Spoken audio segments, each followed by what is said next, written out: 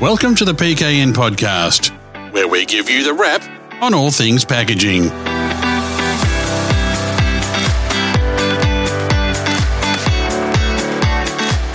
Welcome to the PKN Packaging News Podcast. My name's Grant McCarran, and as ever, I'm joined by Lindy Hewson, Managing Editor and Publisher of PKN Packaging News and the host of this show. G'day, Lindy. Can you please tell us about our guest and topic for today? Hi, Grant. Well, I'm really thrilled to be here today. The discussion we're going to have touches on three of my favorite pastimes: being in the ocean, drinking a chilled glass of wine at the end of a summer's day, and of course, talking about doing good things for the planet with packaging. Now, on this podcast, we spend a fair amount of time focused on sustainability and the environment, and often, of course, the subject of plastic waste in the ocean rears its ugly head. Today, we're going to be talking about an Australian wine brand that has made it its mission to join the fight against ocean plastic and to enable consumers to do so too. The Hidden Sea Winery has partnered with global organization ReSea Project, and together they are making an impact. Here to tell us about the partnership and his company's own sustainability journey is CEO Richie Vandenberg, a familiar name to AFL followers and especially Hawthorn fans. Welcome to the PKN Podcast, Richie. Hello, Lindy. Pleasure to be here. Now, Richie, from captain of Hawthorn to winemaker and ocean plastic crusader, that's quite a leap. Tell us the story of this journey and what led you to the partnership with ReSea Project. Yes, could be viewed as quite an eclectic mix, couldn't it? I think to give it some context, I'll just rewind a little bit. I grew up on vineyards. I'm now a fourth generation grape grower, would you believe? And my family are still growing grapes. My father was very keen for myself and my two brothers to leave the farm at some point and try something else. And I went off to Melbourne University and studied environmental engineering. So there's the link to vineyards and link to the environment naturally. But while I was studying at Melbourne Uni, I was picked up by Hawthorn and ended up having a 10-year professional AFL career. While I was playing football, I invested in and redeveloped a whole bunch of vineyards, and then there's been a sort of a natural progression from there. So that's really been the link from vineyard, the environmental link and through football. And then we'll get into it a little bit later around the detail around how the Hidden Sea came to be so connected to the ReSea project. Okay, so I think I'm quite interested, first up, in how the partnership with ReSea works when it comes to Hidden Sea and what this means for Aussies buying your wine. Yeah, so when we founded the business and started the brand back in 2013, we wanted to build a brand with purpose. Purpose and vision was something that I'd certainly learned through my AFL career, and also my business partner, Justin, had experience of just the power and the importance of having a purpose. So the big part of building the brand, The Hidden Sea, was about how do we build a brand with purpose that talks to more than just being about the wine. And that started our journey with looking after the ocean. Now, it took us a long time to find a way to be able to make a tangible difference. And it wasn't until 2020, and after numerous conversations with the ReSea project, we, in conjunction with them, designed this program effectively that allowed us to give a tangible, meaningful difference that we could make. So for every bottle of the Hidden Sea that we sell, we would pull 10 plastic bottles out of the ocean. And that's all based on weight, but basically that's how the program works. So you would make a contribution financially so that they could pull 10 plastic bottles out of the ocean? Correct. So we make a financial contribution for every bottle that is sold. So we don't talk about donating percentages of profits. It's done at the product level. So it's a commitment at the product level. So you've spoken in some of the content that we've written about the Hidden Sea, you've spoken often about the importance of businesses being transparent with consumers. How do consumers know that the Hidden Sea is in fact removing plastic from the ocean? Yeah, so this is absolutely critical to everything that we believe in, and because we start with values. So you've got to have a very strong set of values. And for us, there is no point claiming that you are doing something unless you can prove that you are doing something. So the ReSea project is, and this is what we love about ReSea, is they are independently audited by a company called DNVGL, and DNVGL are setting the global standard for plastic collection. And we have on our bottle, you will see a QR code that anyone can scan, and then there is a blockchain technology that flows from the collection of the plastic all the way through until the waste bank. So it's a blockchain technology combined by a fully certified and audited process. And do you explain that on your pack itself? What is on the pack is the fact that for every bottle we sell, we'll pull 10 plastic bottles out of the ocean.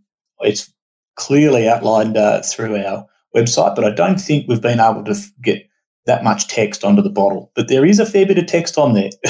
Yeah, no, there is a fair bit of text on there. I'm just wondering if you'd thought of perhaps as part of that QR code, because consumers are starting to engage more through QR codes, especially in the wine industry for some reason. The wine industry's really embraced smart packaging, and the journey that they can take consumers on through using the smartphone applications and scanning either the wine bottle itself or the QR code.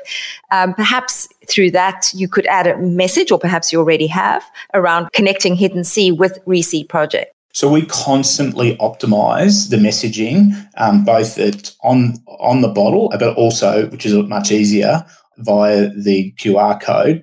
And that is just listening to what consumers and watching what consumers are doing in terms of how they're engaging with the information.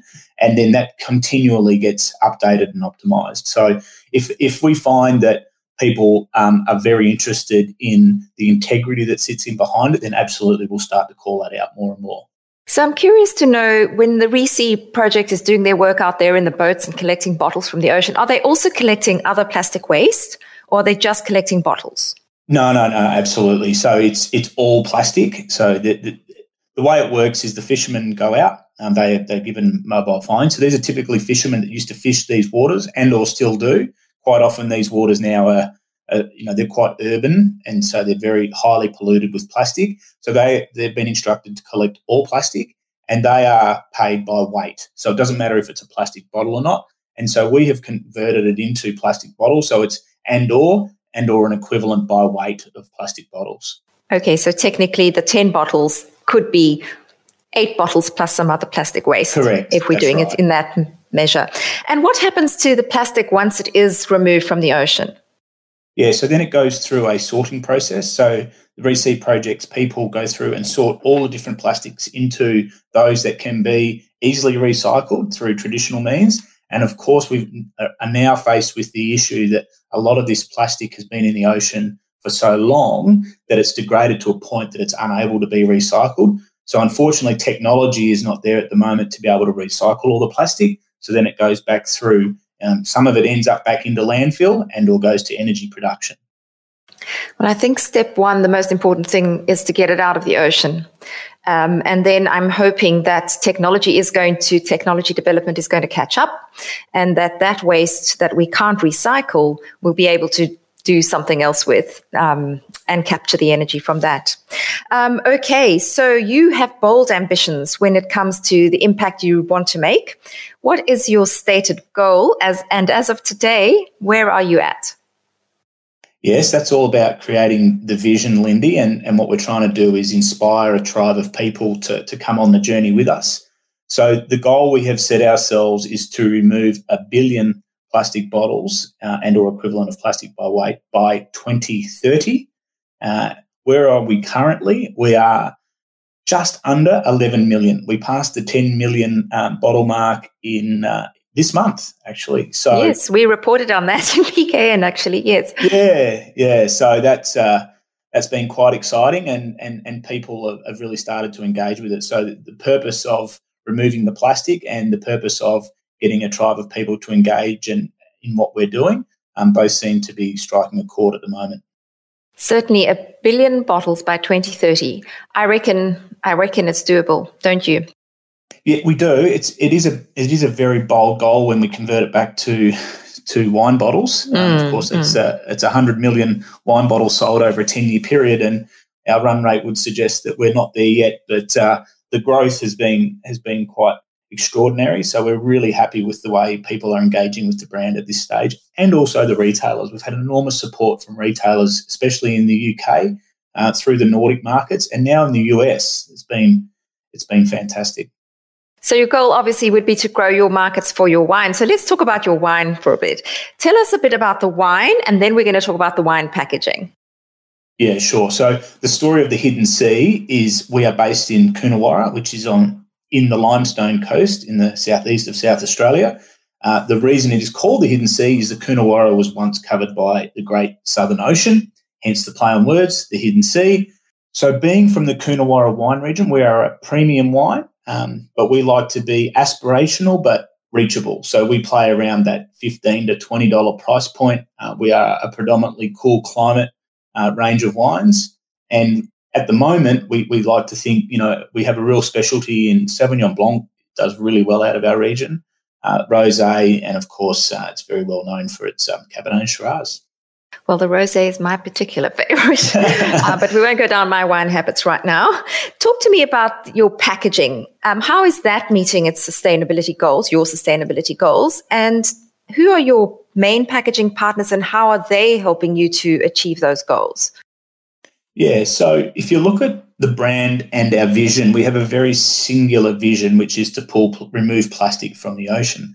However, we find and we believe in that consumers are looking for just more than a singular focus. So when you peel back the onion skin all the way from the vineyard all the way through to the consumer, we're doing everything we can from a sustainability perspective. In relation to the bottle and the packaging itself, so we use Cutler Brands, and they use an organic ink, for example, on the bottle. We take off where we can any packaging that's unnecessary. So when we go into cork for the US market, for example, there is no other packaging other than the cork on the bottle. So we call it the naked bottle.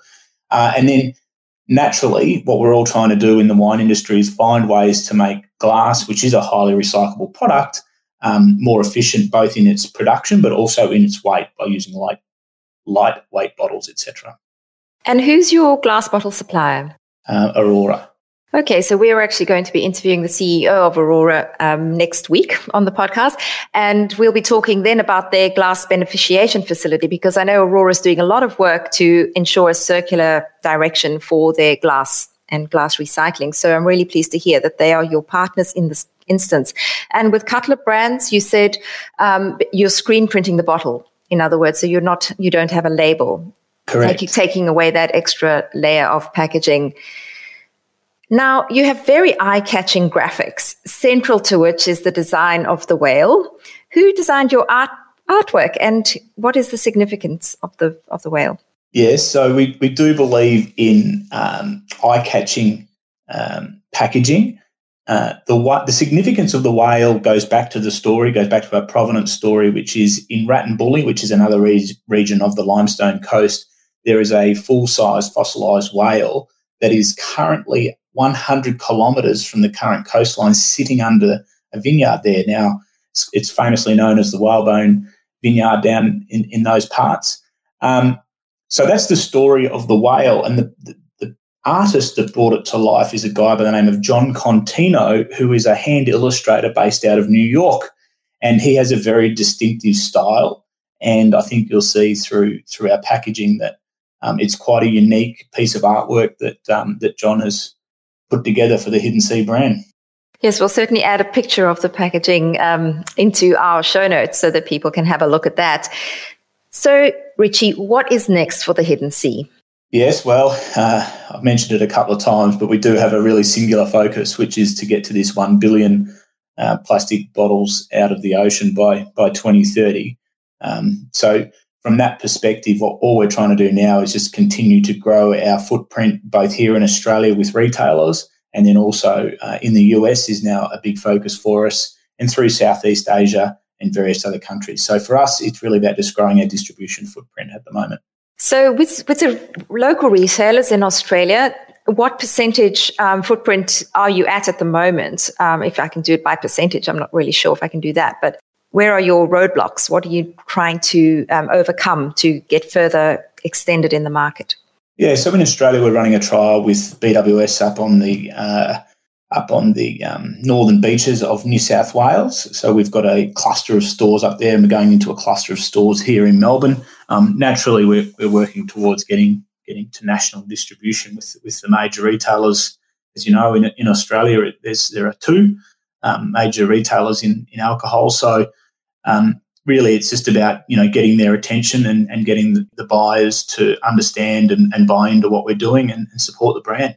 And do you think that the story you have, the additional sustainability story that your wine tells, is something that's attractive now to those retailers?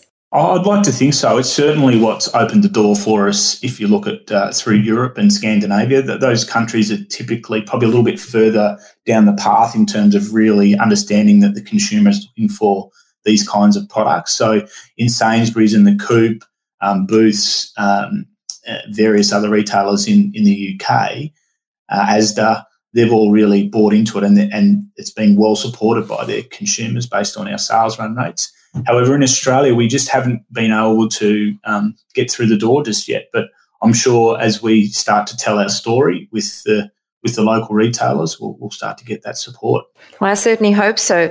Now, as a business leader, Richie, how important do you see it as for a business to take a stand like you're doing? Yeah, it comes back to these days we believe that the community is looking for more than just the product, and it's incumbent upon all brand owners to be making that commitment, whether it be through what people are doing with their emissions and or some other initiative. But people are certainly looking for brands to display leadership in this space, and that's what we feel is really important, is not only to raise awareness, but show leadership by actually going and doing something tangible, which is what we've tried to do. And in terms of your feedback from consumers, have you had feedback that says, yes, you're on the right track, hey, we love your wine, but we really love what you're doing? It's been quite extraordinary, Lindy. We've got over 200 ambassadors globally.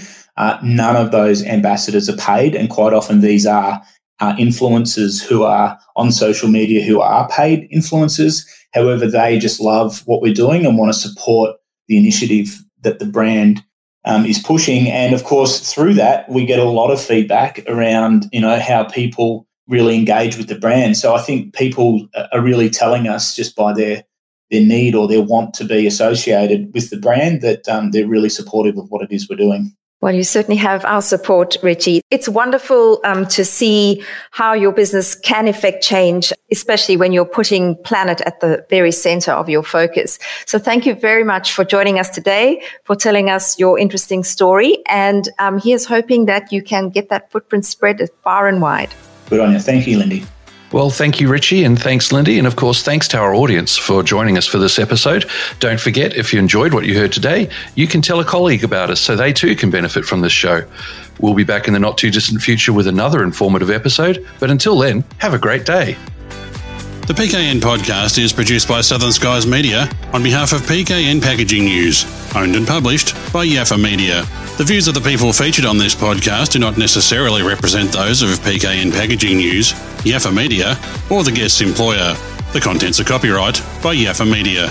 If you wish to use any of this podcast audio, please contact us via the website or send an email to editor@packagingnews.com.au. You can subscribe to this podcast via your preferred platform and read all the latest news on Australia's packaging industry at packagingnews.com.au.